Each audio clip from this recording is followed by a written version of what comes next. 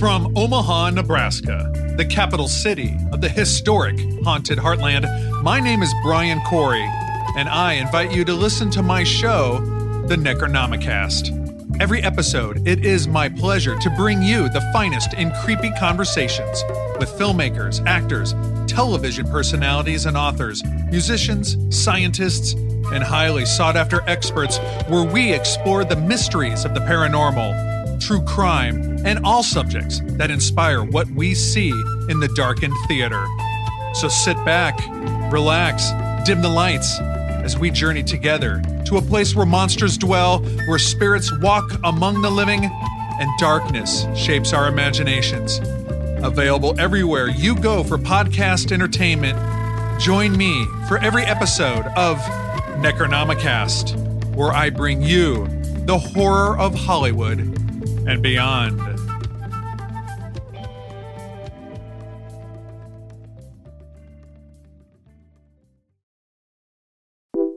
Quite unusual.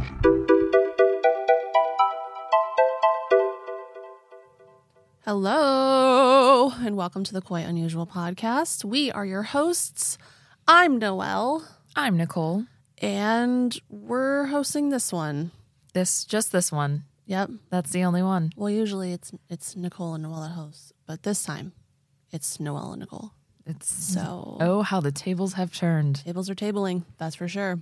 This week we've got an interesting topic, one that came to our attention because we took a little trip down to Louisville, which I feel like we've been talking a lot about lately. I mean, we did go to there. We went there. But so this one was actually brought to our attention when we were investigating Waverly Hills with Strange Escapes. And on the night we weren't investigating, they arranged for us to take a walking tour of old Louisville. Which was so fucking beautiful. It was so... Oh my God. It was a spooky walking tour too. So if anyone is visiting Louisville, I hope we're saying that right because I've been told multiple times by people that it's not right. You know what? Whatever. I don't even care anymore. But then I don't. Yeah. Louisville. Louisville.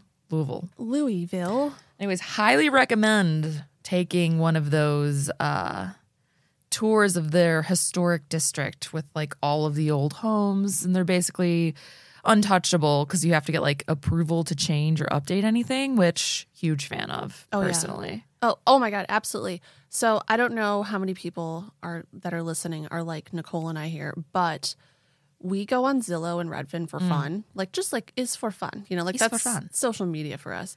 Honestly. I'm on there more than I'm on like Instagram, I will say.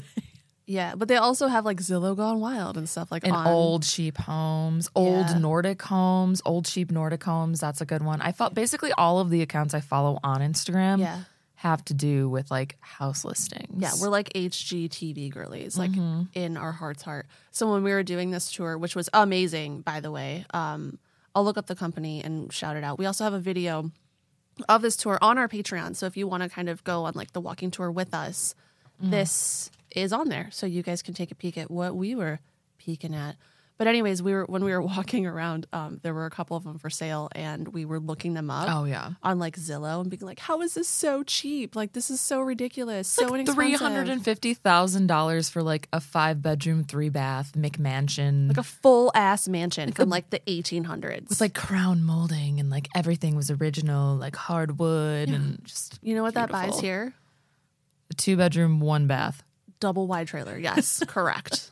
It's fucking insane. It's so terrible. It's insane. Like I want to move to Louisville. Also, Louisville is so nice. I loved Louisville. I would go back. Really liked the town. I thought it was really nice. Really cute too. It was very, very fun. So when Nicole told me she was doing this one, I was very excited because this is a really, really fun story. It is super fun. And actually, back to Louisville and their beautiful houses, there is a neighborhood called Millionaires Row. And the homes are just like breathtaking. Oh my God, it's unbelievable. Like all olds. Definitely worth a stroll if you don't want to pay for a tour and you're just like, I don't know, visiting Louisville. Check out Millionaires Row just to take a walk and look at all the houses. There's a place called Belgravia Court and then St. James Court, which are just like giant Victorian mansions full of history. in which up until recently, I think it was St. James Court, they had gas street lamps, right? I think they have them again now. That's no, remember they said the one guy retired, they had a statue. They had like a person that would actually go every single night and light the gas lamps. I thought she said that they were on all the time now. That they were just on all the time? Yeah, I'll look it up, but there definitely was a statue, and she definitely did say what you're saying, that there was like a guy that would come and like do it Every right? night. Yeah, he was like the lamplighter, which is just so old school. It honestly took you back like in time. Absolutely. They had like a promenade with like a fountain and like this. Oh my God. It was unbelievable. If I could choose one place like to live, it would be St. James Court. Absolutely. 100%. Preferably in a big pink mansion. But oh my God, they did have a big pink mansion. It was so cool. And that one castle that they had, I think it was like oh yeah, O'Connor's Castle. I don't think it was that. Something like that. It was like a legitimate castle. Also supposed to be haunted. So they are still gas lights. They just no longer have to have someone come light them. Oh, they're electric now? No. They are gas still. They just don't have someone that like comes around and like lights the lamps. They just like flip a switch and they go on because it's 2023 and they can just turn gas on and off now. Oh, bummer. Well, I dedicate this episode to the lamplighter of St. James Court. Oh, that's nice. Okay. And I dedicate this to fire. Without it, we would not light the lamps. Fire. So that brings us to the story I'm going to tell today. On our tour, we stopped at a house, a beautiful, huge Victorian mansion, which is now converted into student housing apartments. But before that, it was labeled as Louisville's own murder house. Murder. We need like a spooky noise on this. I know. Gotta get more spooky. I'm just gonna make. We literally every single episode say, we need to get this, we need to get that. We're going to add this. And then we never do. And we literally never ever do. So I'm just going to pick one at random and I'm going to say that we should do. Bill, what? Strange things are afoot at the St. James Court. Yeah, good. That was good, right? We're kind of overusing that one, but we'll leave it in. Strange things are afoot at St. James Court. And what was so weird about this case was that as it was going on, it had eerie resemblances to a popular TV show that was airing around the same time that the murder was being investigated. So there's no way that the TV show could have taken anything from this murder because it already happened. Like it was airing at the same time. House MD, which was a little freaky. House no, yeah. Is that what it was? Yes, it was House. Grey's Anatomy. No. So the house in Louisville had very similar stories to the murder house from the first season of American Horror Story, which is the best season of American Horror Story. It's the absolute best season. They both involved sanatoriums, a gay couple, a black suit, and a creepy doctor. Oh, yeah, the gimp. Forgot about that. Yeah. And you might be asking yourself, well, why then haven't you heard of this crazy case? I was asking myself that. I know. Why haven't I heard of this crazy case? Well, that's because the case was overshadowed by another murder case that rocked the nation. This was all happening while the Jodi Arias case was going on, and the media clung to her case, and everyone just sort of forgot about this one. I mean, I guess it's not very often that you get a woman killer, so maybe that's why, but... Yeah, her story was crazy. Correct. Yeah, it was like butthole pictures and everything. But was there butthole pictures? Yeah, dude. I don't remember that. Yeah, it was a wild ride. So her butthole's on the internet, just like Jennifer Lawrence's butthole's on the internet? You know what, Nicole? There's a lot of billions buttholes. of buttholes on the internet. Billions of buttholes. I mean, I have to say that I think this case is just as interesting, but I get why Jodi took precedent over it. I actually think this one's more interesting. I think so, too. I don't know if it's because I've heard the Jodi Arias one like so many times or something. I feel like it's I think this one is, I don't know. I also really like reality shows, though, and this one has that like drama that I crave. There is a lot of drama in this You know one. what I mean? Yeah. Well, Shall we just get right into it? We shall. Shall we? Shall we? We shall. Let us do it. Okay, so actually, before we get into like the murder part of it, the man who was in charge, the boss, I guess you can say, of the Louisville tours that we took, David Dominey, wrote a book about this case, and they even called it out on the tour, and it's called A Dark Room in Mirrorball City. And I listened to the audiobook because, I mean, who has time to read nowadays, you know? So I listened to the audiobook, and I would recommend it to anyone who wants to learn more about the case, because obviously a 13-hour audiobook will provide more details than my hour-and-a-half podcast. So Yeah, but if you like what you hear here, then I suggest you listen or read the book. definitely. And to shout out that tour company, can I do that real quick? Yeah, do it. It's called Ghost City Tours. They actually have tours in like a bunch of different places, I think. Isn't it like a nationwide thing? Oh, I wasn't sure about that. I just know that David Domine, he lives in Louisville. So I don't know if, and I think he's a part of like the commission to keep like all of the historic houses and stuff. Yeah. He knows a lot about the city, let's just put it that way. And he wrote a book about the case, and it's actually pretty good. So check it out. And also, fun fact about Louisville, it is called Mirrorball City because it was once the city that manufactured most of the country's disco balls, or glitter balls, as some also call them. And we actually got a little disco ball as like a gift from our tour, too. It's so cute. I have it hanging up on my rearview mirror, and it blinds me sometimes, but it's worth it. As you're driving? Yeah. Nice. Mine's in my room because I thought about doing that, and I was like, probably It not a will blind great you. idea. Probably not a great idea. Yeah, it will blind you. So anyways, our story takes place in the old Louisville neighborhood, the one we just talked about with all of the beautiful houses. And in the book, the author refers to old Louisville as the redheaded stepchild of the city. Back in the day, the neighborhood was full of grandeur, or I guess rich people. It was the city's first suburb, but as the years went on, it started to be known as the bad side of town. In the 70s, local residents campaigned to establish a historic preservation district in the neighborhood just south of downtown. And after that, the neighborhood started to take on a positive change. One thing about old Louisville is their historic houses, like we were just talking about.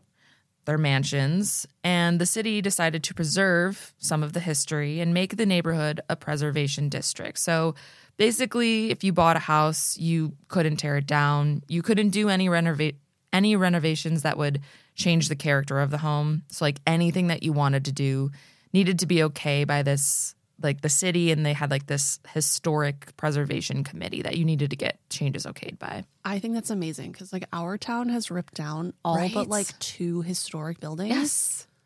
If for like banks and condos. Right? It's so sad. And all the houses that you can buy here are just like so basic and boring inside. And it's like they don't make houses like they used to anymore. And trash houses. Trash houses, garbage homes. Garbage homes. All of them. $250,000. People came from all around the world to buy up these houses, architects and historians mostly. But they really just came to buy the old, cheap homes and to fix them up into what they were back in their glory days, which obviously turned things up for the better for the neighborhood. However, longtime residents regarded old Louisville as a diverse and slightly run-down community, where students mingled with ambitious LGBTQ plus couples, intellectuals, and individuals seeking refuge from the monotonous suburban lifestyle. It definitely has like that hip vibe to it. It's like cool. Yeah. It's so I cannot stress how cute and cool and just pretty and It's got like a mix too. Like diverse is the word for it. Like it's a bunch of, it's just, I don't know. I love it. I also love it. But with all the progress the neighborhood has made, it wasn't without its setbacks.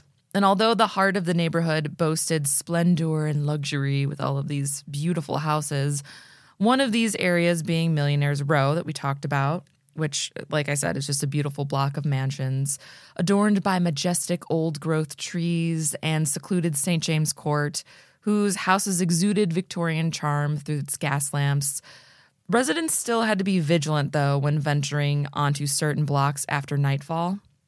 Are you going to talk about how we walked there? Yeah, I was going to say that's actually something we experienced as well. I mean, the tour was what, about 15 minutes from our hotel? Oh, yeah, if that. It was so close. Yeah, so we were like, we'll just walk, you know, like we're used to it. Well, it's 15 minutes. What's that? Maybe not the best idea. No, absolutely not. There were so many people, like adult men were coming up to us and they're like, you girls, you better be careful up here. They're like, you guys got to be careful. And we're like, what? Thank you. And then we just started walking more and more and more. And then like we started to see bars on windows. And I'm like, all right, just FYI, be aware of what's going on around us, because I don't think we're walking in a very nice neighborhood right now. I mean, people did keep warning us the entire time. There were like That's 4 true. or 5 of them. But we were like, we're from Chicago. That's like the murder capital of the world. We'll be not. fine. It's not, but And like this is just Louisville. It's fine. We'll be fine, which was stupid. And then actually, so we were the first day of the tours. And then the second day, like they made an announcement like, hey, don't walk there. yeah. And we were like, oops. Yeah. But it's okay. We had a friend drive us home Yeah. afterwards. Shout out. So we also kind of heard, I don't know, maybe a gunshot while on the tour. I'm going to say it was a firecracker. Could have been a firecracker, could have been a car backfiring, sounded like a gunshot. I don't know. Whatever it was, unsettling. The point of it is just that while all the houses are gorgeous and beautiful, the neighborhood isn't, like, I guess, representative of the houses there. Yeah, there's like some there nice are spots. I mean, all definitely neighborhoods have like weird spots. And Yeah, but I feel like old Louisville has a little bit more. Like there are definitely some spots that are good, and then you like literally turn a corner and it's like, that's bad. Yeah. So I guess you just have to be careful. But if you're living in a gorgeous home, why does it matter, you know? I don't care. I Doesn't don't want to leave matter. my house anyways. So the house where our story takes place on 1435 South 4th Street in Old Louisville actually has a rich history and some dark history even before the story I'm going to tell you in a bit. And all of these things would give the house a reputation, one that eventually would coin the house as Louisville's own murder house. The house on 1435 South 4th Street was built in 1897 and first started as the family home of the Robinsons. The house was occupied by the Robinsons for over 20 years until Mrs. Robinson died from natural causes. In 1927, it was converted into the Bush Bandine Sanatorium, where they treated patients for long-term care with illnesses like cancer and tuberculosis. So I feel like the word sanatorium has such like spooky, ghosty You think like connotations to it. mental asylum, Yeah, right? but it was just like a hospital. Like a sanatorium is literally just a hospital. Yeah. And people always equate them with being like these terrible places where people were like abused and mentally ill, and like they're not. They're just hospitals. So I actually looked it up because I was like, that had that thing in my head like confusing, because like I thought when you hear sanatorium, you're like, oh, that's got to be like a mental asylum, and you think like Geraldo at Large, like where people are like chained to fucking floors and shit. A sanatorium is essentially just like a hospital where people go for long-term care. So Yes. it's like Hospice. it's kind of in like way. a hospice hospital. Like people who are in sanatoriums are probably like they're dying. So I think that's why it kind of gets that bad rep, because it's like everyone who goes there, like you're not going there and coming out and being okay. Like you're going there and you're probably dying there. Right. And it's a word that like we don't really use anymore. Like we say hospital or care center or rehabilitation center. We say that now. We don't say sanatorium. So everything that's called sanatorium now is closed down and is like a fucking ghost hunting mecca always. Right. So I don't know. I always used to think that too, like sanatorium, so spooky, scary. It's just a hospital, man. Yeah, it's just where a bunch of people live. It's just a lot of death. Yeah. That's what makes it scary and spooky. And I guess it was fine and normal, this sanatorium in this giant house, until patients started being neglected, and Dr. Stanley Bandine began performing experiments on the patients. Okay, so most sanatoriums are fine. So I mean, not all sanitariums. well, okay, so cancer and tuberculosis didn't have a cure at the time. I mean, obviously, cancer still doesn't have a cure. There's things you can That's do. what the government tells us. That's what the government tells us. So at the time, he was trying to find a cure. So in his, I guess, adventures in doing that, he subjected his patients to a lot of experimental trials to try to find a treatment. Oh, so this is one of those episodes. This is one of those, there's too many ghosts in your blood. Yeah, kind of. Eat this uranium tab. You'll be fine. Yeah. So instead of being a place for patients to receive treatment and pass on quietly, which is essentially, like I said, what a sanatorium was, they were subjected to torture and experiments. Which I don't know if it was like they agreed to it because they're like, hey, I'm going to die anyways. If you can find a cure, do it. Because I feel like that's how I would be. Yeah. I don't know if he did it against their will. I couldn't find anything about that. I'm sure it was kind of a little bit of both. Yeah. Depending on the person. Not sure. So after patients started dying at noticeable rates, the place was shut down and Dr. Bandine had his medical license revoked. Can you imagine that conversation? Ooh. Hey, Stanley, just wondering, 24 people came in this month. How many are alive? 3. 3 out of 24. Yeah. Okay, you know, better than last month. It was better than last month. Okay, you know, we'll allow it. Track record's not great. We'll allow it. So with the extreme amount of people dying from their illnesses and possibly the treatments that Dr. Bandine was performing on them, the basement of the house was transformed into a morgue. I guess just adding to the creepiness of the house. Yeah, I heard one of his experiments was to shoot the cancer out of your body. So With a gun? Yeah, he would just shoot at you and be like, there's cancer, and That's not research backed, anyone. No, I She just was made that up. Completely joking. that does feel like an old-timey treatment, though, somehow. Honestly, he probably tried it. You know what? Like, we're Someone just gonna at some say he point did. tried it. He also sold glyoxylide to his patients and marketed it as being a cure for cancer and tuberculosis, which obviously it wasn't. What is it? It was just nothing more than snake oil. I couldn't really find like what it did. It was just like a thing. So just like some made-up shit. Like you said, like snake oil. So he probably just like put some dust. It didn't do anything for them. It didn't harm them, and it obviously didn't cure cancer. Okay. So, but he was selling it to people and like telling them that it would. So he was getting people's hopes up, and they're like, they're still dying. So It's internal anthracite. yeah. See, I don't know what the fuck that means.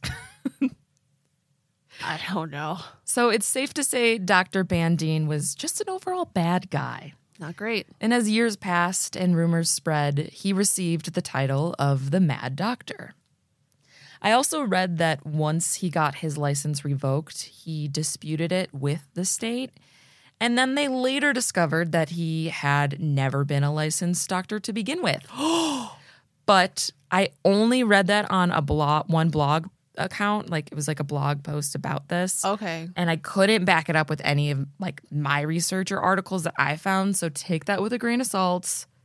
Could be true, could be not. I didn't find anything on it. It was just this one person's research that I found. I mean, I'm going to say it's probable. It's definitely probable. It's not unlikely. I mean, he was like grifting people, like telling them that he had a cure for cancer anyways. So I guess it's not completely out of left field. He's like, buy this snake oil, get a doctor's license for free. And he like print them himself. Right.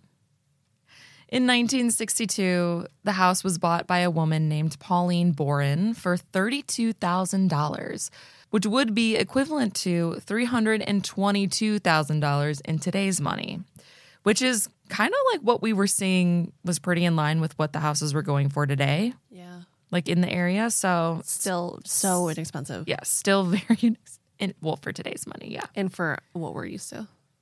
You can get a huge, beautiful mansion in that area for extremely cheap. I mean, cheap in our standards, because everything here costs like $500,000 for 2 bedrooms and 1 bath. That's why none of us own houses. Yeah, that's why we're forever renters. Yes. Anyways, Pauline turned the mansion into 11 individual apartments. And after a few years after purchasing the home, tragedy struck the house once again when Pauline was murdered in the home by one of her drug addict tenants, when he robbed her of the little money that she had on hand and killed her for it. Worth it. Worth that Right. $17. Yeah. And after that, the house was purchased by a man named Jeffrey Munt in 2008, right after Election Day from Mrs. Boren's daughter. And Jeffrey didn't move into the house until May of 2009. In September of 2009, Jeffrey met a man named Joey Banis, and the two hit it off And in November 2009, Joey moved into the house with his boyfriend, Jeffrey. The two men had plans to turn the gigantic home into a bed and breakfast. That is so idyllic. So we have Joey and Jeffrey. They're boyfriends. They're happy. They're living in this house. They want to turn it into a bed and breakfast. Yeah. So I'm just going to throw this out here too. So we have like 3 major people in the story, all with J names. So if you ever get confused, just ask me to like clarify who's who. Okay. I might keep repeating it out loud for definitely the listeners and not me, for sure. Jeffrey owns the house. Joey's his boyfriend and he moved in. Yes. Okay. So before this house was labeled the murder house, it was already surrounded by unsettling tales. The house kind of had like a reputation for being cursed. Oh, yeah. I mean, before the murder happened. Old ladies are getting murdered. There's a morgue in the basement. Some dudes like putting live snakes up people's butts to cure cancer or something. Yeah, for sure. Allegedly. I mean, well, yeah. On top of the torture of previous patients by a sadistic doctor and the murder of Pauline Boren, it was rumored that during the Roaring 20s, it was said that the house hosted illicit gatherings with a blind tiger that attracted large crowds. Wait, like an actual tiger? Yeah, a blind tiger. They were just like throwing like mad parties in this house. That's crazy, like Babylon-style parties. Have you seen the movie Babylon? Yeah. Well, those kind of parties. That's crazy. You know what I just recently learned about? Well, this, I guess not about tigers, but about the state of America in the 1970s. They used to sell baby tigers at Kmart. What? Yeah. Wait, I'm sorry, what year? In like 1970 or something. I thought you said 90s at first, and I was like, what? No. I mean, I guess the 70s wasn't that much before that, but yeah, like literally like this Kmart like Jesus. used to sell exotic animals. Like people just did not care about anything back then. Well, I guess R.I.P. to Kmart. RIP. RIP to a real one. In between owners, while the house sat vacant, rumors persisted of a satanic cult conducting rituals in the basement of the mansion. And obviously take that with a grain of satanic panic salt also, because people just like to throw that in anytime there's like a haunty place. People literally love to do it. Like, there was a satanic cult. Right. There's like those glow stars on the ceiling and they're like, pentagrams. Totally. In the 70s, rumors... Good harmony. I know, right? In the 70s, rumors circulated that a secret society convened on the premises, and other members of the community talk of how wild sex parties were also thrown in the basement, that an S&M club frequently held their gatherings in the basement. There was also another rumor that an exorcism was held in the basement. I couldn't find anything about that. These are all just rumors. That's what they told us on the tour, though, the S&M Club. Yeah. Well, the S&M Club in the book is confirmed by an actual person. Like, really? He talks to a person in town, and they're like, yeah, I used to go down there, and they used to hoist me up on a swing and, like, all this crazy shit. You know the first rule of S&M Club? You don't talk about S&M Club. Do you know what the second rule is? Get up on that swing. But yeah, the exorcism part, I couldn't find anything online. So I don't know. Who knows? Could just be another rumor to add to the mystery of the murder house. I don't know. Probably like more satanic panic stuff, honestly. Yeah. So before our story even takes place in this house, the house already has a reputation. A lot of people describe the house as just being overall creepy too. Like they can't tell you why, but it just gives them vibes. So this is all before the story that we're going to get into right now. Vibes are off. Starting off on a bad foot. So our story starts with a 911 call. A call about a domestic dispute, but a call that would lead to the unraveling of one of the biggest and most scandalous murder cases in Louisville history. So I want to play that call for you guys just to get the moods started a little bit. And I tried finding this 911 call everywhere. It was extremely hard to find. This actually comes from the YouTube channel called That Chapter. And I'm just going to play like a little part of it. I don't know where this guy got it. I couldn't find it. This is the only thing I could find. So shout out to That Chapter YouTube channel for providing this. So I'll play it for you guys. 911 operator, where's your emergency? My boyfriend is attacking me. He's trying to get into the room where I'm fighting. And the last thing is the boyfriend. I'm scared. Okay, damn, I'm with you. Crazy. So I don't know if you guys could hear that, but it's basically one guy talking about his boyfriend trying to murder him. I hate when they put He's music crazy behind it. I know. I couldn't find anything without music. I know, you looked everywhere. So he calls and he's like, my boyfriend's trying to murder me. Help. He's like, he's crazy. So the police come for a domestic disturbance. Okay. That's what they're called for. So on a rainy night, June 17th, 2010, police responded to an incident at 1435 South 4th Street involving two men named Jeffrey Munt and Joey Banis. The two men were partners who lived together at their rundown Victorian home in Old Louisville, Kentucky. It began when Munt made a distressing 911 call claiming that Banis was attempting to attack him with a hammer. According to Jeffrey Munt, this occurred after he tried to break up with Joey Banis. Oh, no. In the 911 call I just played for you, you can hear Jeffrey saying, "My boyfriend is attacking me. He's trying to get into the room where I'm hiding. Please, he's breaking down the door." In response to the call, the police arrived at the scene around 9 p.m., and they spoke to Joey, who at the time was now outside of the residence sitting in a police squad car. So while speaking with police about the domestic disturbance, Joey revealed a shocking piece of information to the officers. He stated that Jeffrey Munt, his boyfriend, had killed someone named Jamie Carroll in November 2009, just 6 months earlier. Okay. Bombshell.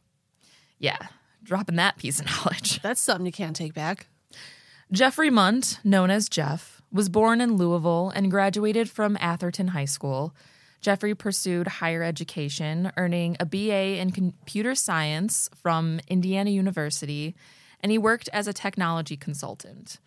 He would later obtain a master's degree from Northwestern University in Chicago, where he also worked.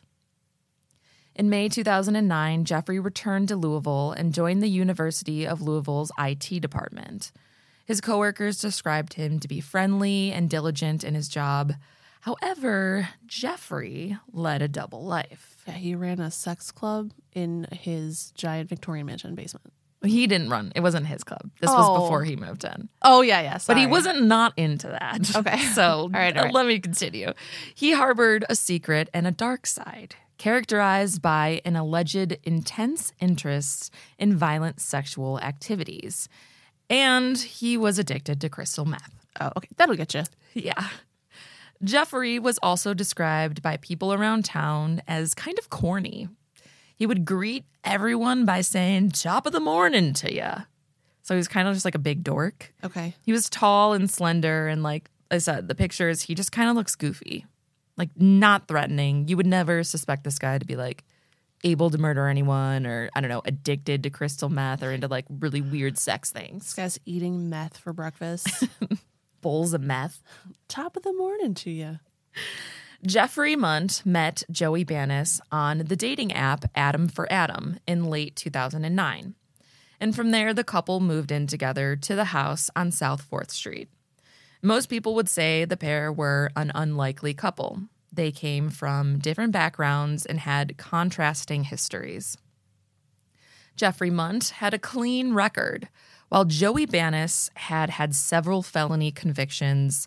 He'd spent time in prison, and he was a known meth addict. Do we know, by chance, if Jeff was into meth before he met Joey? Or we don't know that? We don't know that. Okay, I wonder. I'm not sure. That's actually it's a good point. I'm not sure. Yeah. You'd have to ask, I guess, ex-boyfriends or people who knew him, you know? There's no way for us to know. So I'm just curious because, kind of Right. kind of lines up. And he might lie too, he could. Well, you'll find later on that they kind of blame each other anyways. So. All right. At the time of the murders, Jeffrey was 41 and Joey was 38 years old. When the pair met, Joey had recently been released from prison. Joey had a bad boy reputation, but he was from an affluent family. Joey Banis's father was a well-known plastic surgeon in Louisville. He was wealthy, and he actually held a lot of influence, and he was known to get Joey out of trouble here and there.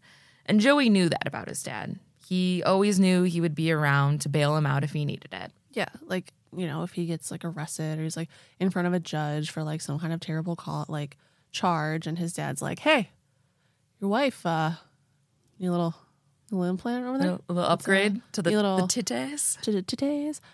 See those bags under your eyes, officer. You would help a little Botox. You need a little zhuzh, you want to come out and we'll fix you up there."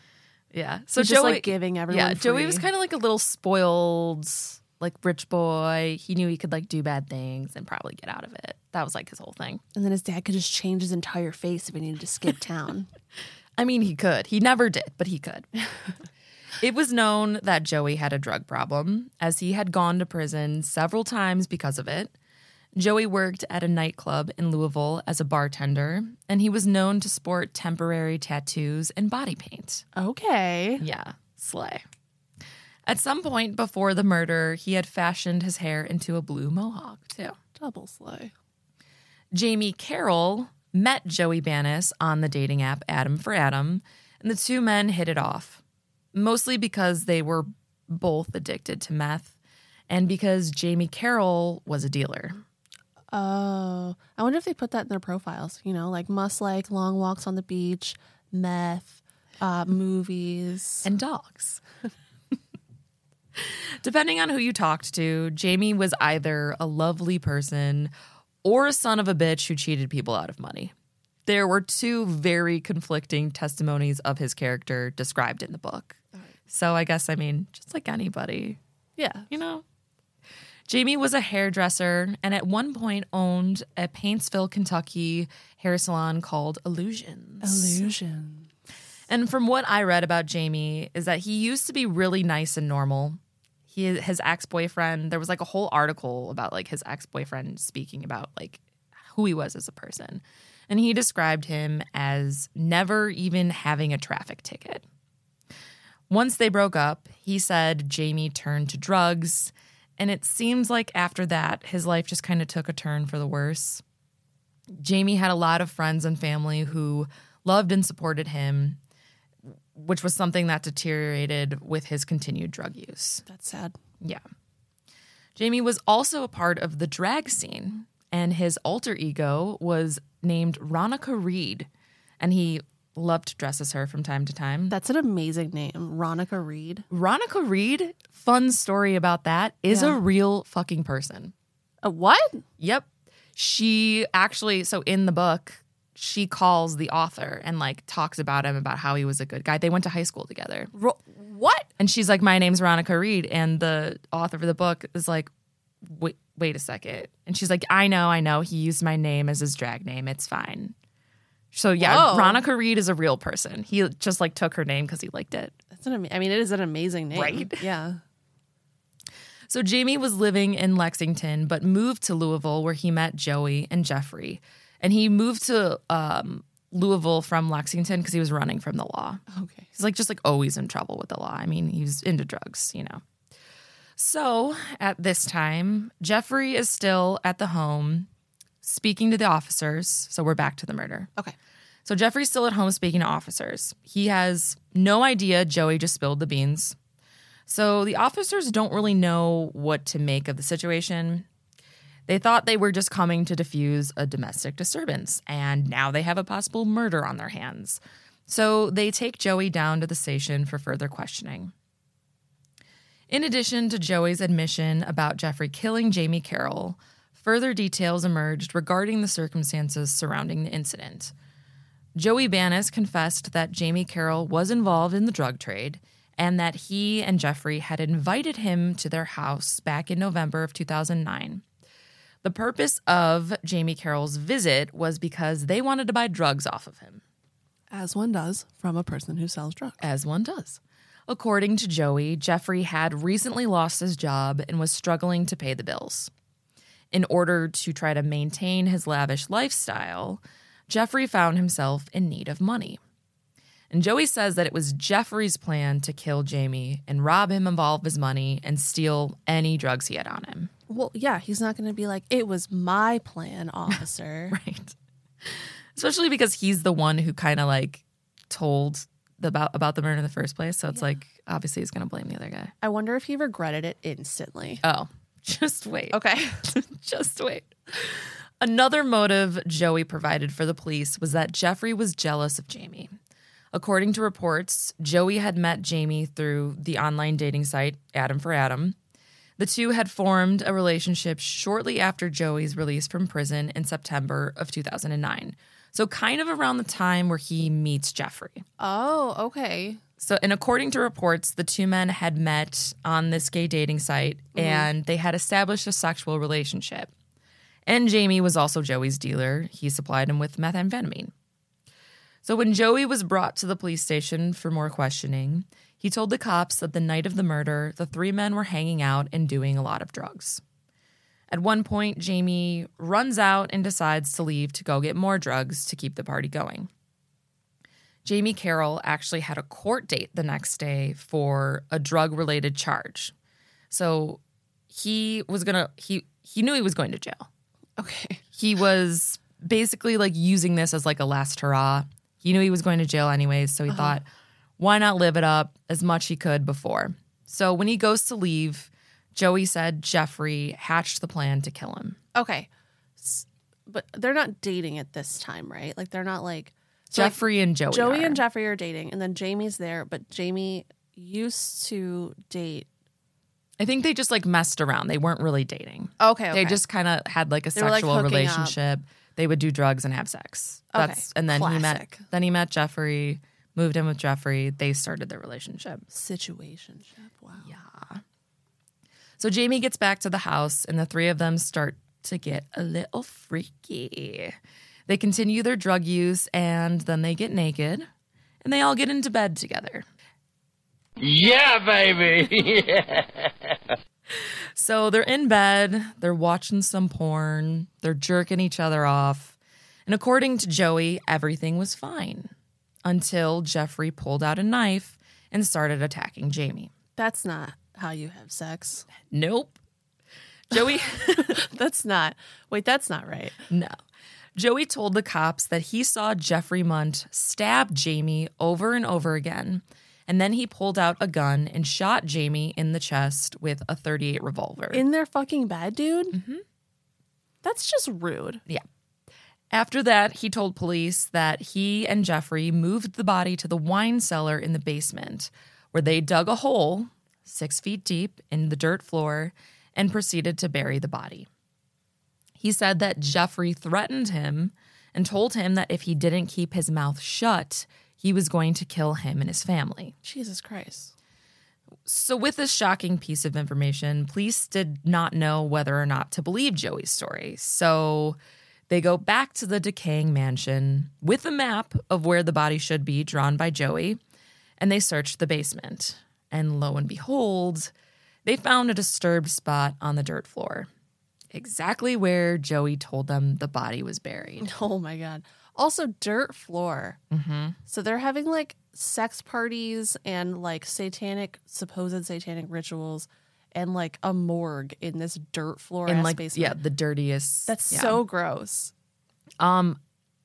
So with the author in the book, he talks about how when the case first happened, obviously he lived around the area. So he goes to the house because like obviously after the crime scene, whatever, there's like, it's like locked up. People were breaking in left and right of this house. Like once this got out there that there was this body in the basement, whatever. Oh my God. They had taken it out, removed it by that time. But still, obviously. like it's like a crime scene. Yeah, there was like crime scene tape everywhere. So he goes to the basement. The author went to the basement just to check it out. And he talks about how like he hears people, like there's a couple in there fucking in the spot where the body was found. Dude, people do that. They were like in, I don't know, it's like a thing people are into. And he like in the book describes how he like hides in the shadows and like waits for them to leave because he's like, this is awkward. Yeah, that's a little awkward. Yeah. So like basically everyone in town had like the same ideas, like let's go check it out. Like let's break into this house. Some people, I guess, had a little bit kinkier of an idea to fuck where the body was found. Yeah, like I'm not here to yuck anyone's yum. No. But don't disturb an active crime scene. Right. Maybe wait till after. It's a little disrespectful. You know? Yeah. So when police dug into the dirt basement floor, they found the body of Jamie Carroll, stuffed in a storage Rubbermaid container. Blood was found in the drain of the bathtub, and a bullet hole was found in the wall. And I'm not quite sure on the blood part if that was actually Jamie's blood. 6 months ago. 6 months ago. So I don't know if it was somebody else's blood or if it was Jamie's blood. All it said, the blood was found in a drain. So at this time, they bring Jeffrey to the station as well, and they sit him down for questioning. And I don't think he was aware that they had dug anything in the home yet. From my understanding, he didn't know that the body was found. So at this point, he doesn't even know that they know. Wow. And they do like the good cop, bad cop thing where he's sitting down and they come in with the body and slam it on the table. The entire Rubbermaid container. Yeah. So upon questioning, Jeffrey Munt told police that he knew nothing of the murder. Actually, when police told him there was a body buried in his basement, Jeffrey Munt began to cry. Oh, no. Yeah. Spoiler alert, he's lying. He knew there was a body. Spoiler, he's the one that shot him. So during further questioning, he eventually breaks down and he tells police that he knew about it. He told police, however, that Joey was the one who murdered Jamie by slitting his throat and then shooting him. Okay. So police were left with what they were calling a he said situation. Well, literally, like, how do you ever know what the truth is? Exactly. One of them, like, they know what the truth is. They're the only ones, the two of them and Jamie Carroll, the only ones that will ever know what happened that night. So Jeffrey told police a similar story to Joey's, that the three were in bed, they were jerking each other off, when he claims he was suddenly thrown off the bed into the bedside table as Joey started attacking Jamie. He said Jamie was screaming and that at first he thought it was a role play, which he said they had been known to do. He said Joey had a knife and was slicing at Jamie's throat. Then he shot Jamie and pointed the gun at Jeffrey and told him he could help him or be killed. Oh, wow. He said Joey gave him GHB to calm down and that together he and Joey dragged Jamie's body down to the basement to the old wine cellar. So basically their stories match up pretty accurately, except for the part about who actually killed Jamie, with each man pointing a finger at the other. Right. Like, they're telling near identical stories just about each other. Yeah, just he did it. No, he did it. What a fucking nightmare. He said Joey forced him to start digging a hole, which apparently took him 3 whole days to make sure it was deep enough and big enough. He used the excuse that he was a scrawny man and it was difficult for him to do, which, I don't know. If you have a body that you need buried like ASAP, 3 whole days to dig a hole seems kind of ridiculous to me. Yeah, and it's a dirt floor. It's not like he had to break up concrete or anything.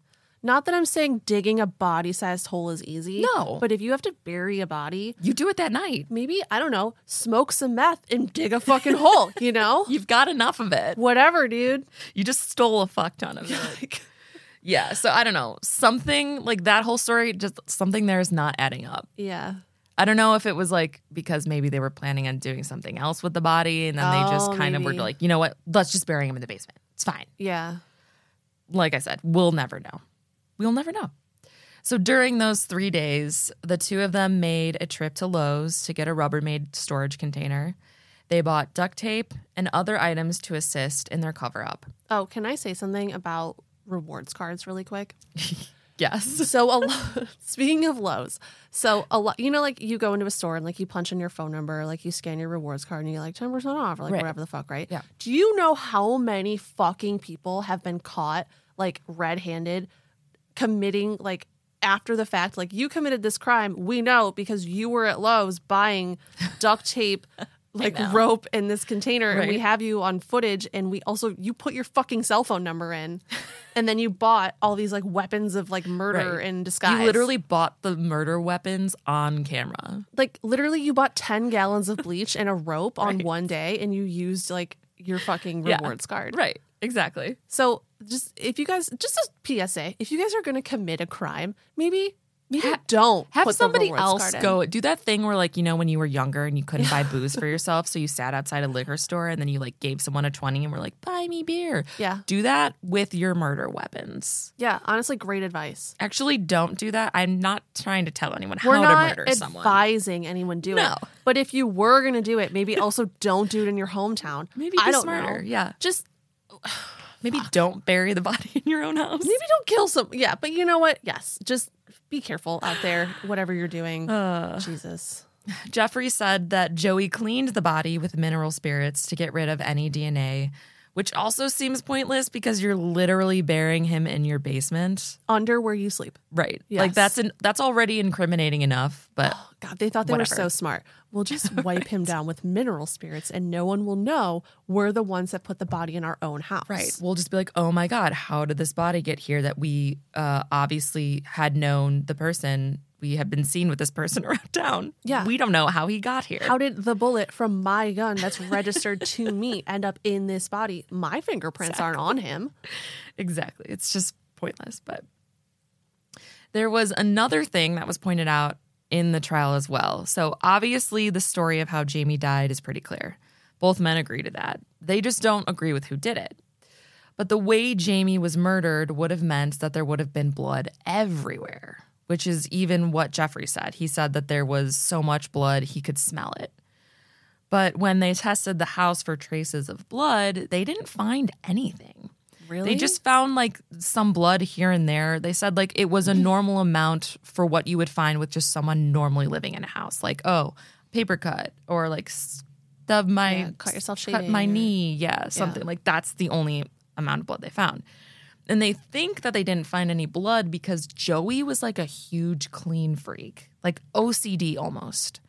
So in the book, they mention a story from his old babysitter who said after every meal, he would wash his plate immediately and then scrub down the entire kitchen as a kid, As a child? as a child. Okay. I mean, good Yeah. for that babysitter. The babysitter was like, it was just weird. Like he would just like finish his meal, clean his plate right away, and then clean the entire kitchen. Don't complain about that. Yeah. That's really crazy though, because like no drops of blood like in between floorboards, like behind baseboards. Yeah. They fucking killed a man in a bed. yep. What did they do with that mattress? Threw it out, I guess. Burned it? I don't know. It's in the basement. It's also buried. So I guess, I mean, that comes in handy for murder as well. Yeah. I mean, like I said, it was almost the perfect murder if they disposed of the body differently and never told on each other. No one would have ever known like that this happened. They would have never been able to like tie it to them if feel- it wasn't in their own basement, obviously. Yeah, I feel like if they hadn't have said anything, Yeah. like no one would No have one found would have out known. for years. So after Joey cleaned the body, Jeffrey said he came up with the idea. So Jeffrey is admitting this. He said that he came up with the idea to use lime on the body to cover the smell. He said he got this idea after seeing something on TV, probably watching a true crime show or something like we all do, you know. Jeffrey told police that he was afraid of Joey, who told him that if he said anything, he would kill his family and his pets. As I mentioned before, it took them 3 days to dig the hole and get all of their supplies. So, by the time they were ready to put Jamie's body in the 50-gallon Rubbermaid container, rigor mortis had already set in. Okay. I do love the idea of them like watching like unsolved mysteries and like like taking notes on like how to do this, because I Right? feel like They're watching forensic files. That's what they're watching. forensic files, yeah, for sure. So, because Jamie's body was, I mean, stiff. Yeah. It's 3 days have passed. So, in order to maneuver Jamie's body so it would fit into the Rubbermaid, they took a sledgehammer and sledgehammered Jamie's kneecaps. Of course. They then hogtied him and crammed his body in the bin. Why did they need to hog tie him? I guess To to run away? fit him so his legs would stop moving. I don't know. Maybe. There was also a cock ring still on him when they put his body in the bin. So Oh. they were like mid in getting into it, you know? Okay, cool. So they then poured lime all over his body and sealed the container with foam sealant and duct tape. They put this makeshift coffin in the hole, filled it with dirt, and went on about their lives as if they didn't have a body buried in their basement. Just like marinating down Right? there. That's crazy. You know what? Really smart though to like seal it up, I guess. Mm-hmm. I mean, nothing they're doing is smart, but I feel like they watched like just enough true crime They did. to They know definitely kind did. of what to do. 100%. Yeah. I feel like that's about 60% of the people listening to this also like would know what to do. Their one mistake, though, in burying the body was burying it in their house. Why would they? I don't know, dude. I I don't mean, know. I guess because then you don't transport. Anyways, we're not going to. I think They were on crystal meth. I think the theory or what they were planning. So you know how, and I think I read this. I think it might have been the book. So you know they were planning on renovating. Yeah. So when they bought the house, it was like completely run down. They Yeah. were living in it. Their goal was to fix it up, turn it into a bed and breakfast. Right. So Oh. I think they were what they were going to do and what they had plans for doing was they were going to pave over the basement floor. Honestly, yeah, makes sense. And that's why they were like, just shove it in the dirt floor. We're going to pave over Yeah. it anyways. No one will know. Yeah. And they were just okay with that, with having a body like forever entombed in this house. Well, to be fair, they did a lot of meth. They did a lot of meth. Yeah, there's a lot of meth involved. In April of 2010, so just a few months after they murdered Jamie, Jeffrey Munt and Joey Banis were arrested in Chicago. The two men were staying at a Hyatt Regency downtown and were just there doing drugs and partying. Jeffrey, like I said, used to live and work in Chicago, so he was kind of familiar. Maybe had some friends up there too. The pair were arrested when they tried to change a $100 counterfeit cash bill with a doorman who immediately recognized the bill as fake. So clearly it wasn't that great of a fake bill. Yeah, and also he handed it to him and he said, "This is definitely real." And then winked a little. It was like pink because it was actually Monopoly money. They were both colorblind, so they didn't know. So police found $55,000 in fake bills, guns, fake IDs, meth pipes, handcuffs, and date rape drugs in their possession Cool. when All they right. searched the room. Party. I mean, who knows what they were actually planning? Banis said that they were making bombs. Supposedly, they were talking of blowing something up or robbing a bank. Okay, so these two are the smartest men in the world. They're just okay. So, I mean, here's what I think is happening. I think that they're just doing a fuck ton of meth, right? Yeah. And they're just, Having ideas. we need money because Jeffrey still doesn't have a job. Yeah. It's like, we need to pay bills. Yeah. I think they're just honestly like pumped up by all the meth and think that they can just like get away with anything. Oh, for sure. So, I know like this financial advice isn't going to help them, but maybe instead of spending $55,000 on fake like things, no, that was it was $55,000 in fake bills. that's that what they made. printed. They printed $55,000 in fake bills. And they yeah. thought they were going to launder it. And the first time they tried to use it, they were caught. Okay. And it okay. wasn't, they didn't even try to use it. It wasn't even out of business. It was a doorman that they tried to get change from. God damn. It must, That's how terrible it was. I want to see it. I feel like it was like printed on construction paper. It was like half like sideways too. Banis bucks. The pair bonded out of Cook County Jail with the help of Joey's dad, and they returned to Louisville. The messed up part about that, though, is that they had this whole fake money-making setup Amazing. in the basement. Oh. The same basement that they had buried a body a few months ago. That didn't bother them, apparently. It's just their crime zone. Yeah, It's they like, were just like making fake bills with poor Jamie's body like in the next room. right? They're like, do you want to go down to like the crime corner? Should we? Crime corner. According to court documents, detectives from Louisville Metro Police Department questioned Joey Banis regarding the .38 caliber gun that was used in the murder. And he informed the detectives that the gun was currently in the custody of the Chicago police officers. It was revealed that Banis had possession of the firearm at the time of his arrest in Chicago. So when they were arrested, Chicago police retained it as evidence. So they called Chicago PD, and they, in fact, did have the gun, and it was a match. So they're not lying there. That was the gun. Also, there was a knife that Jeffrey had, and they believe that that was also the knife used in the murder. Oh, wow. But none of it was confirmed. Like no one, like, I mean, you can't really like test the knife. He also wiped it down with mineral oil, so Right. he's good. We'll never know. We'll never know. So on June 22nd, 2010, Jeffrey Munt and Joey Banis were indicted for complicity to murder, complicity to first-degree robbery, tampering with evidence, and murder. Each of them would be tried in separate trials with separate juries. So they each had a different jury, which is Interesting. a big part of this next piece. Oh, wow. So jury selection actually proved to be extremely difficult given the fact that they were gay men. And this was Kentucky. Oh.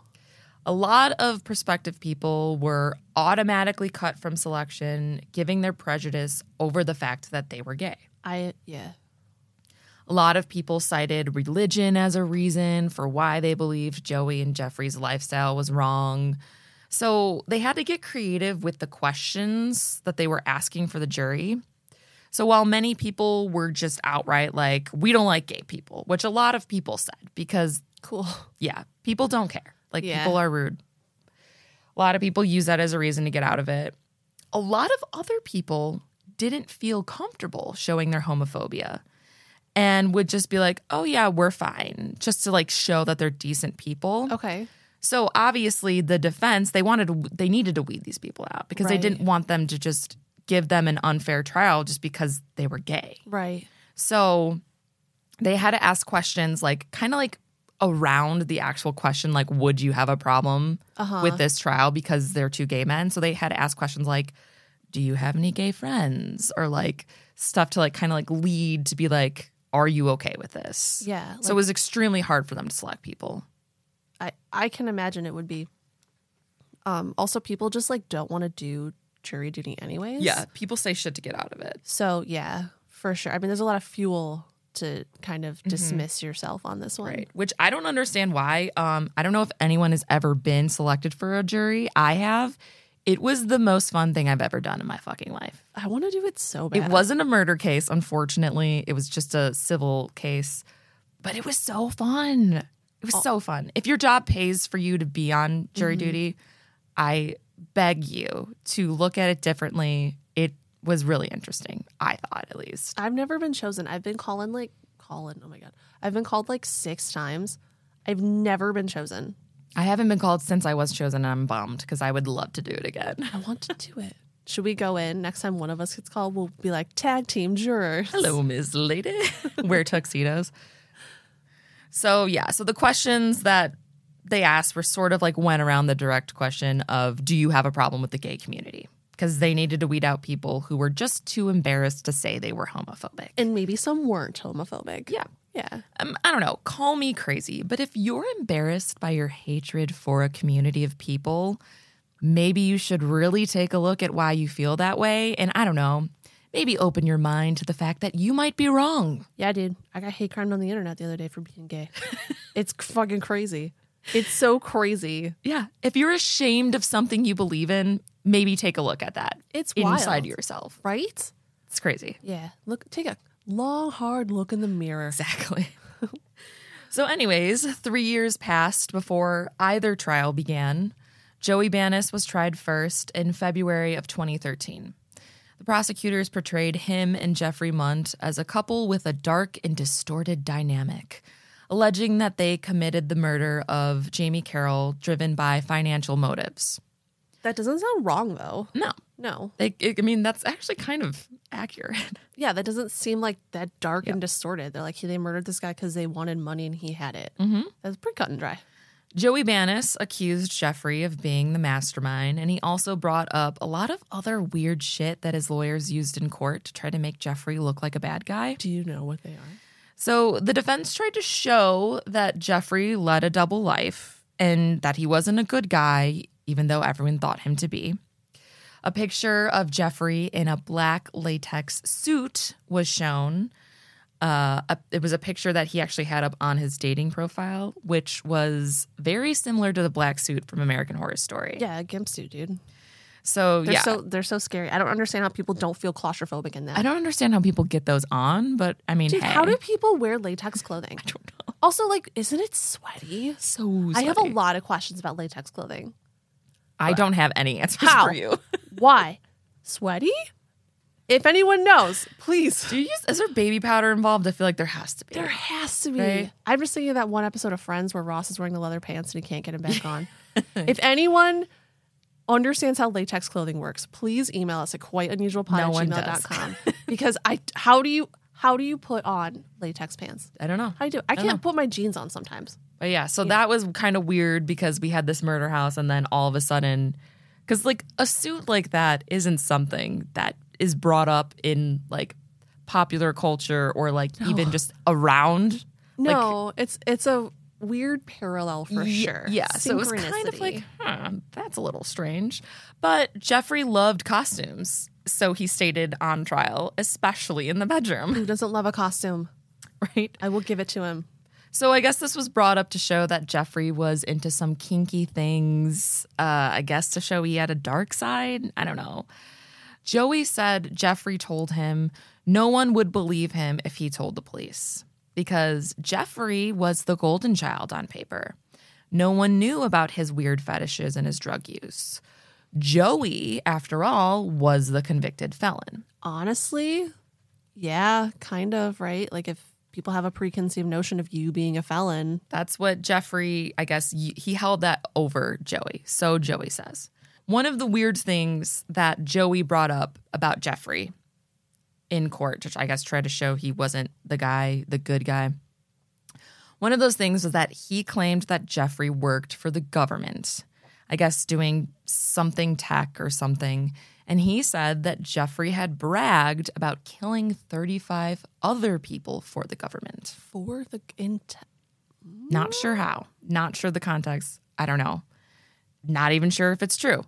So when Jeffrey was questioned about this, he said it was something he used for role play. He said it was absolutely not true. It was just a role play thing. And he hadn't killed 35 other people. It's just something Joey made up. That is literally so confusing. So Jeffrey worked for the government and he claimed that he killed 35 people for the government, but he just like had a computer job, right? Yeah. He was just like a tech guy. But then later he's like, oh, actually, like I just said that because it was sexy. Like that's just like how No, it was role play. Like they were role playing and he was playing like a spy for the government who had killed 35 people. Oh. And Joey brought it up trying to make it seem like it was real. I see. Which we don't know if it is real or not. Like I said, he said. But it was things like that kind of gave Joey less credibility, at least in my opinion. Like he was trying to create these like extravagant lies to try to make Jeffrey seem worse than him. But honestly, who knows? If he did kill 35 people for the government, that's not something that we will ever be able to know for sure. Yeah, but like also why even fucking lie about it? Like this guy already has a lot going against him. Maybe he thought it was true when he told him. I don't know. Maybe. He also claimed that they were working for the CIA. Joey claimed that him and Jeffrey were working for the CIA currently. He said that after they were caught with counterfeit money in Chicago, the CIA got involved, and apparently, according to Joey, they struck some sort of deal and were able to get off, but no actual evidence ever came out of that either. So that's like another thing, though, that we'll never know if they were like secretly working with the CIA. Who knows? What if they were? They could. You know what? Jeffrey was big in tech. That's true. They could have struck some sort of thing like work with us, do this for us. I don't know. How interesting. Was never confirmed. Some people believe that whatever the fight was that caused the original domestic disturbance that night and eventually led people to the discovery of Jamie's body had something to do with those counterfeiting charges. So they think that fight started because of whatever happened in Chicago. Yeah. Because it was shortly after they like got arrested. Jeffrey did testify in Joey's case. He had made a deal with prosecution that if he testified in Joey's trial, the death penalty would be left off of the table. Oh. Joey, however, did not take the deal and did not testify against Jeffrey. Whoa. Which seems weird, right? Super weird. Since you would think he would want to tell his side of the story. I wonder why. So he was supposed to. but reneged on his deal with the Commonwealth of Kentucky, and then he refused. He said it was because he wanted them to renegotiate his deal. But many others believed that it was because he didn't want to look like a snitch. And also, Joey Banis was HIV positive, something that was not public. And that's something that they think that he was afraid would come out if he took the stand. Oh. And he didn't want that. How interesting. That's really... Which is super interesting because death penalty was left on the like you would think if it's life or death, right? Who cares? I mean, you're already. I'm just gonna put this out there. You're already on trial for a murder. Mm-hmm. So if someone finds out that you also like have HIV and like you are a snitch, mm-hmm. you're on trial for murder. It's really weird. No, I mean, only Joey knows why he officially decided against it. Maybe he thought he was going to get off. That's and crazy. He didn't want to even risk the fact that that information would become public because he thought he had a solid case. Wow. That's what I think, at least. That's a risky move. It's very risky. Originally, Joey Banis was set to take the stand at his own trial to tell his side of the story. But that never came to fruition because the prosecution had a very incriminating video of Joey that they were only allowed to play if he testified. And the defense thought it would damage their case if it were played for the jury. What was on the tape? I couldn't find what was on the tape, but there's speculation that it was him talking about the murder and admitting guilt while also threatening suicide if Jeffrey left him. Why weren't they allowed to play it? I don't know. How does any of this work? I don't know. I'm not a lawyer. I don't know. All the lawyers, email us at quiteunusualpod@gmail.com. Would only be allowed to play it if he took the stand. Wow. Yeah. I So wonder what he was on there. just didn't take the stand. Someone's got that fucking tape, dude. Yeah. It's in evidence. After a 2-week trial, the jury deliberated for about 9 hours on Thursday and returned Friday morning to announce the verdict. They found Joey Banis guilty on charges of complicity to murder, robbery, tampering, possession of counterfeit money, possession of meth, and drug paraphernalia, and also murder. Joey was sentenced to 20 years to life in prison, and he will be eligible for parole in 2030 when he is 58 years old. Okay, so couple things. One, that's super soon. Second, that's not that old to get out of jail.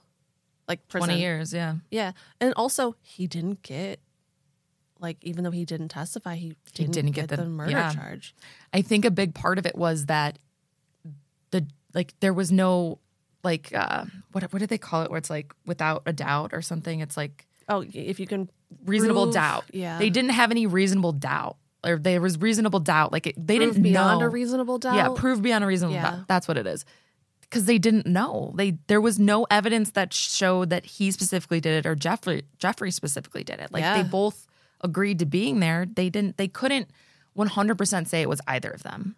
100%. Because there's literally no proof. There's no proof.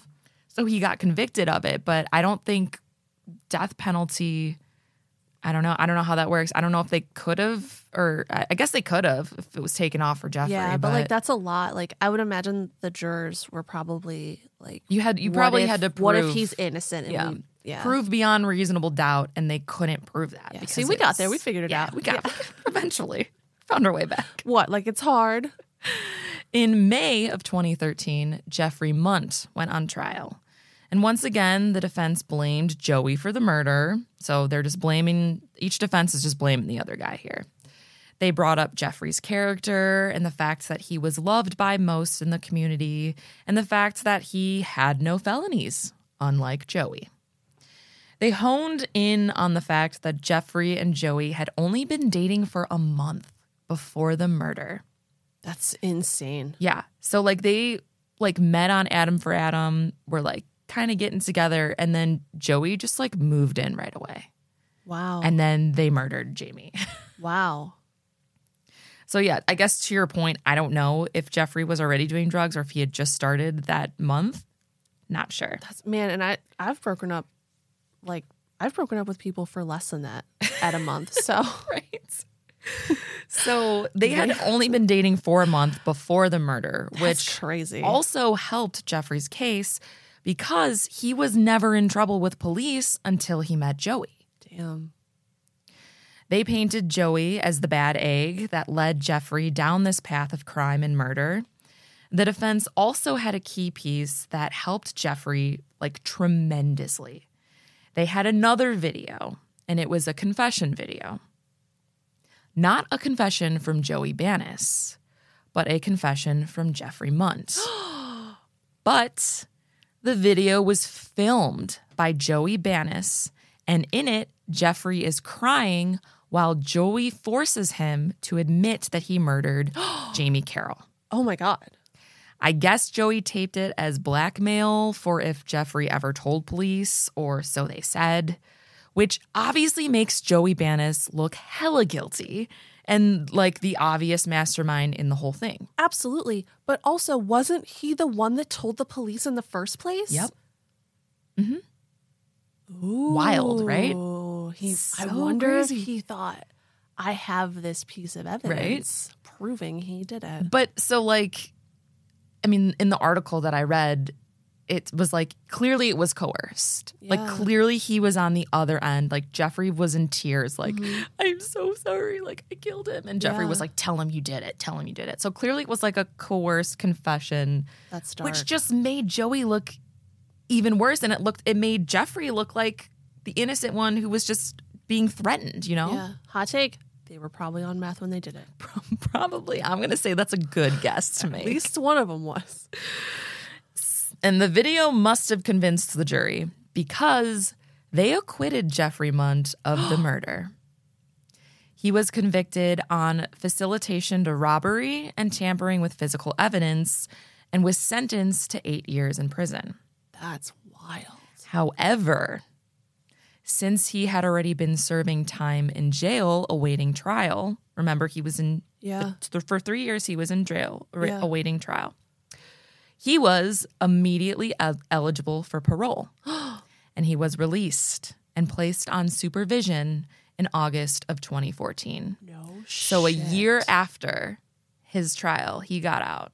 Wow. Mm-hmm.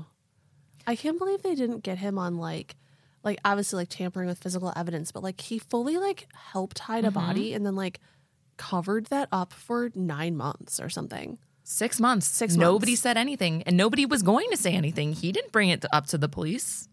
Joey did. I feel like that's wild. That Really crazy. That they didn't get him on more aggressive sentencing.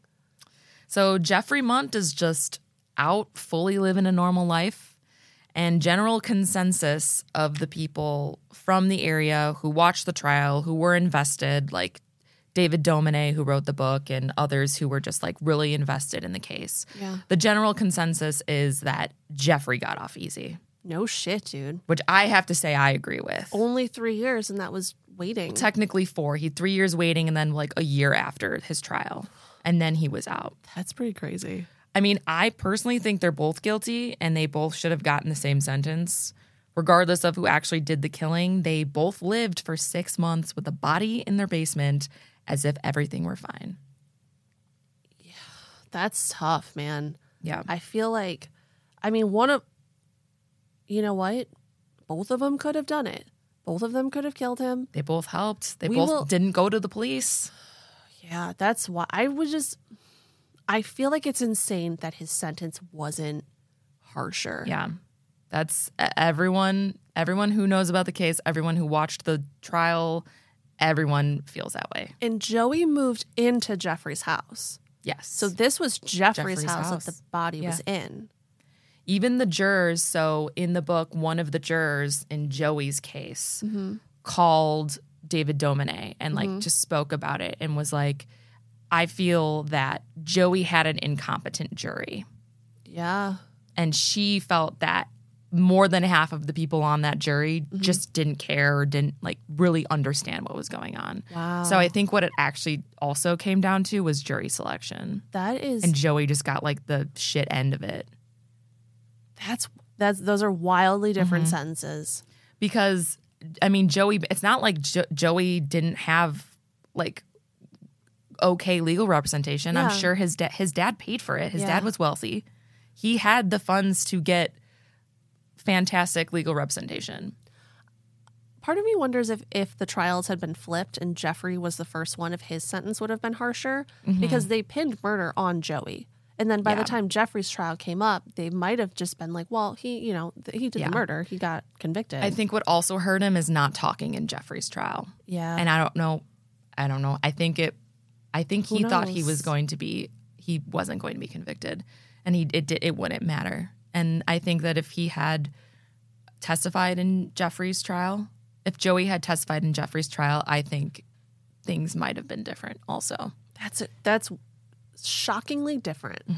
Okay. All right. Yeah. But I mean, Jeffrey's been out and he hasn't committed any other crimes since. Yeah. So at least there's that. Is he in Kentucky now? I do not know. No. I don't know about his whereabouts. I just know that he's out. After Joey and Jeffrey lived in the home, it sat in disrepair until a couple bought it who wished to remain anonymous for, I guess, good reasons. I mean, I would too. So they purchased the home in December of 2011. And they started the very needed renovations in the spring of 2012. The project was very labor intensive, but the house had 3 levels and there was a space for an elevator shaft to be installed. 60% of the house had to be gutted, and during renovations, someone broke in and stole a stained glass window. Lame. Yeah, but other than that, there really wasn't much vandalism or like people coming in and out. Oh, people weren't fucking in the murder basement? Honestly, you know what? Actually, they could have been, and like they just didn't take anything, so no one knew. It's like the woods, like leave with everything you take in. You know, like be respectful of the space. The basement area, where obviously Jamie was buried, was spiritually cleansed, and the dirt floor was paved over. The home is now used for student housing.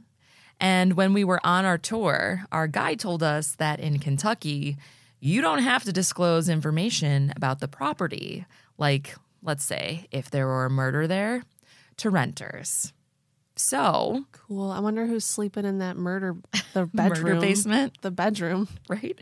So the students would constantly see tour guides stop and tour groups stop across from their apartments and just like obviously gesturing to their house.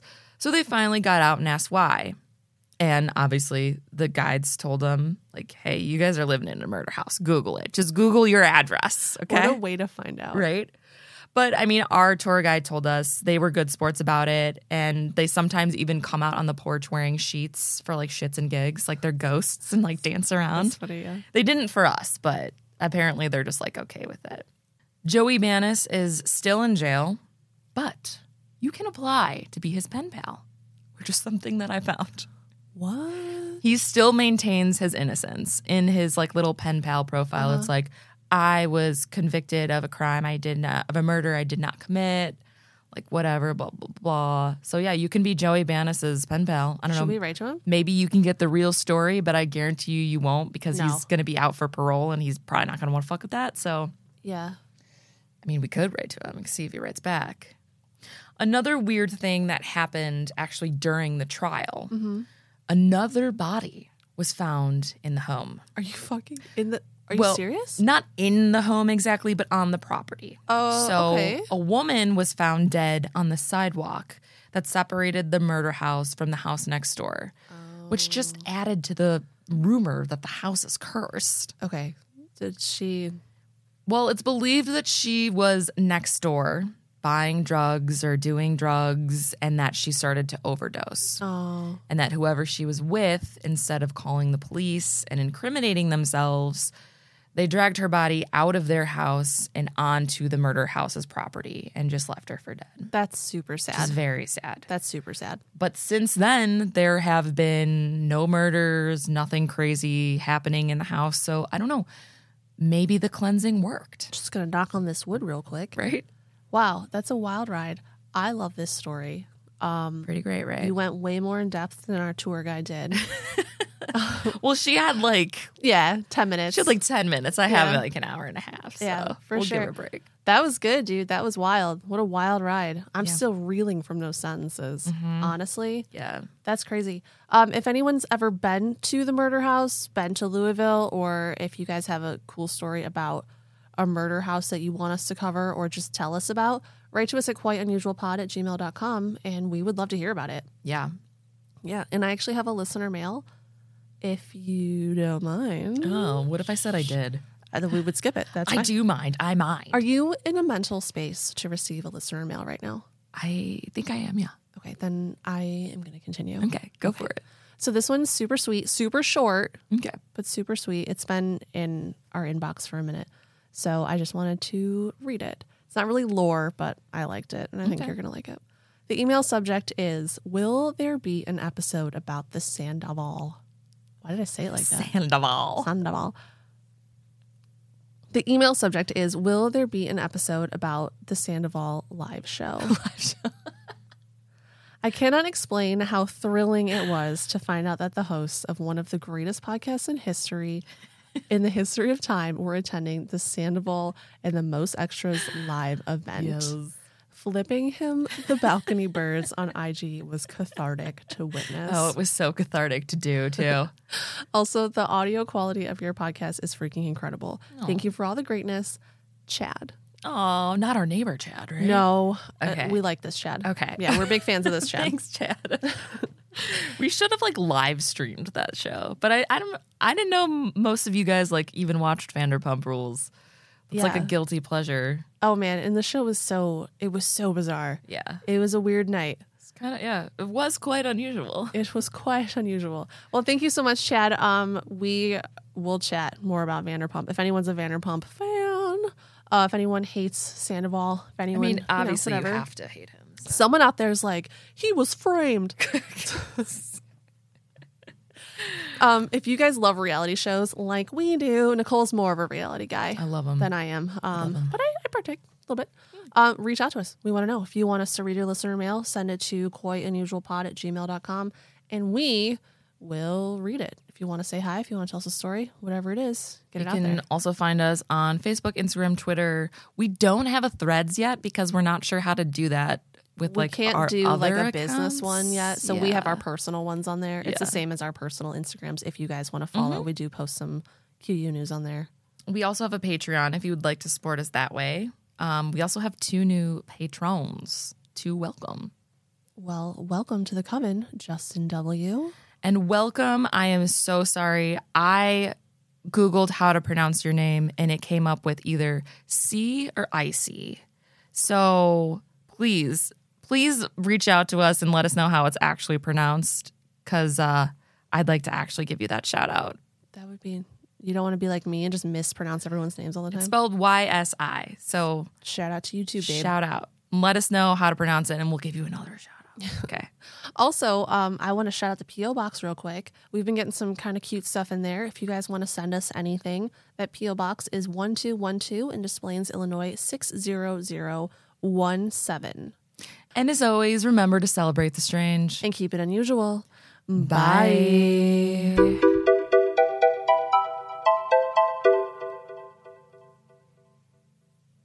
And this is a part of the show where we give praise to the all-knowing leaders, supporters of the podcast, benevolent beings, and our favorite coven members. To Tim M.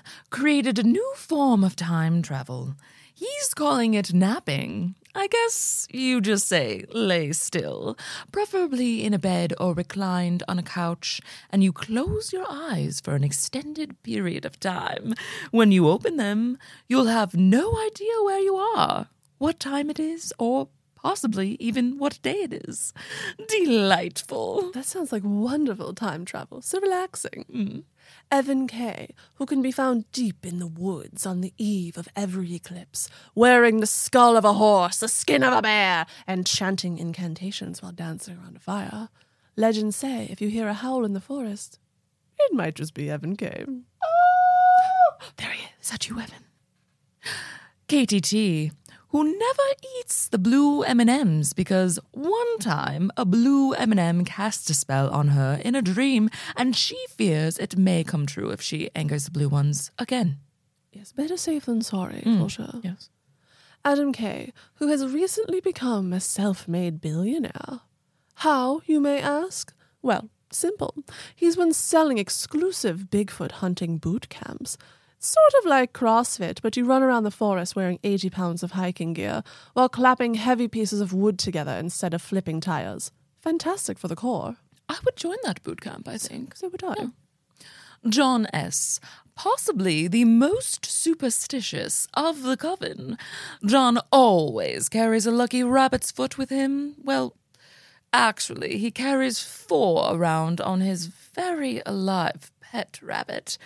If one dead rabbit's foot is lucky, surely 4 alive feet must be much more lucky. Yes, and so cute. Adorable.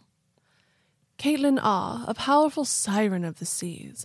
Caitlin has a knack for summoning pizza delivery drivers to her house, and her sweet song convinces them to drop the pizzas off with her free of charge.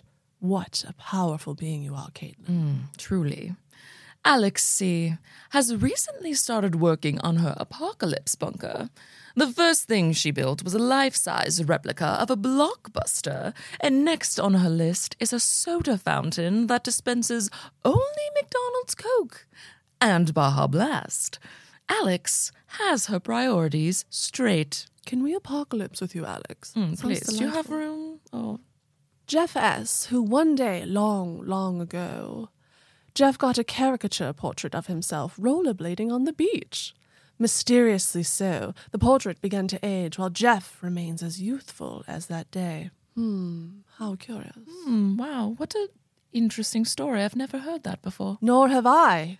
But Jeff told me it's true, so blame him if it's been stolen must from be. someone else. It's completely original. I believe that. It absolutely is. No one ever. Anyways.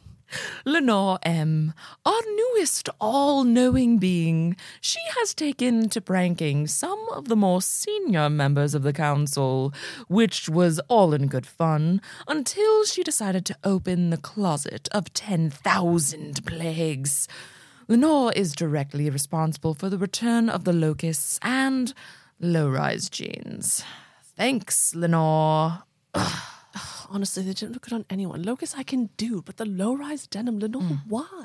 And Justin W., who recently started a business selling used coffins. It's 100% profit. He said he just finds them buried in the ground everywhere. What an entrepreneur. Oh, good luck with your business, Justin. You can do it. Thank you to all of our Coven members on Patreon. Without you, we are nothing. We're not worthy. We're not even worthy to be, put in a basement of someone's house or something and, buried under the floor. We're not worthy of any of it. We're not worthy of eating even the blue M&Ms that I've heard are cursed. We're not worthy of any of this. We're not. We're simply not. Ew.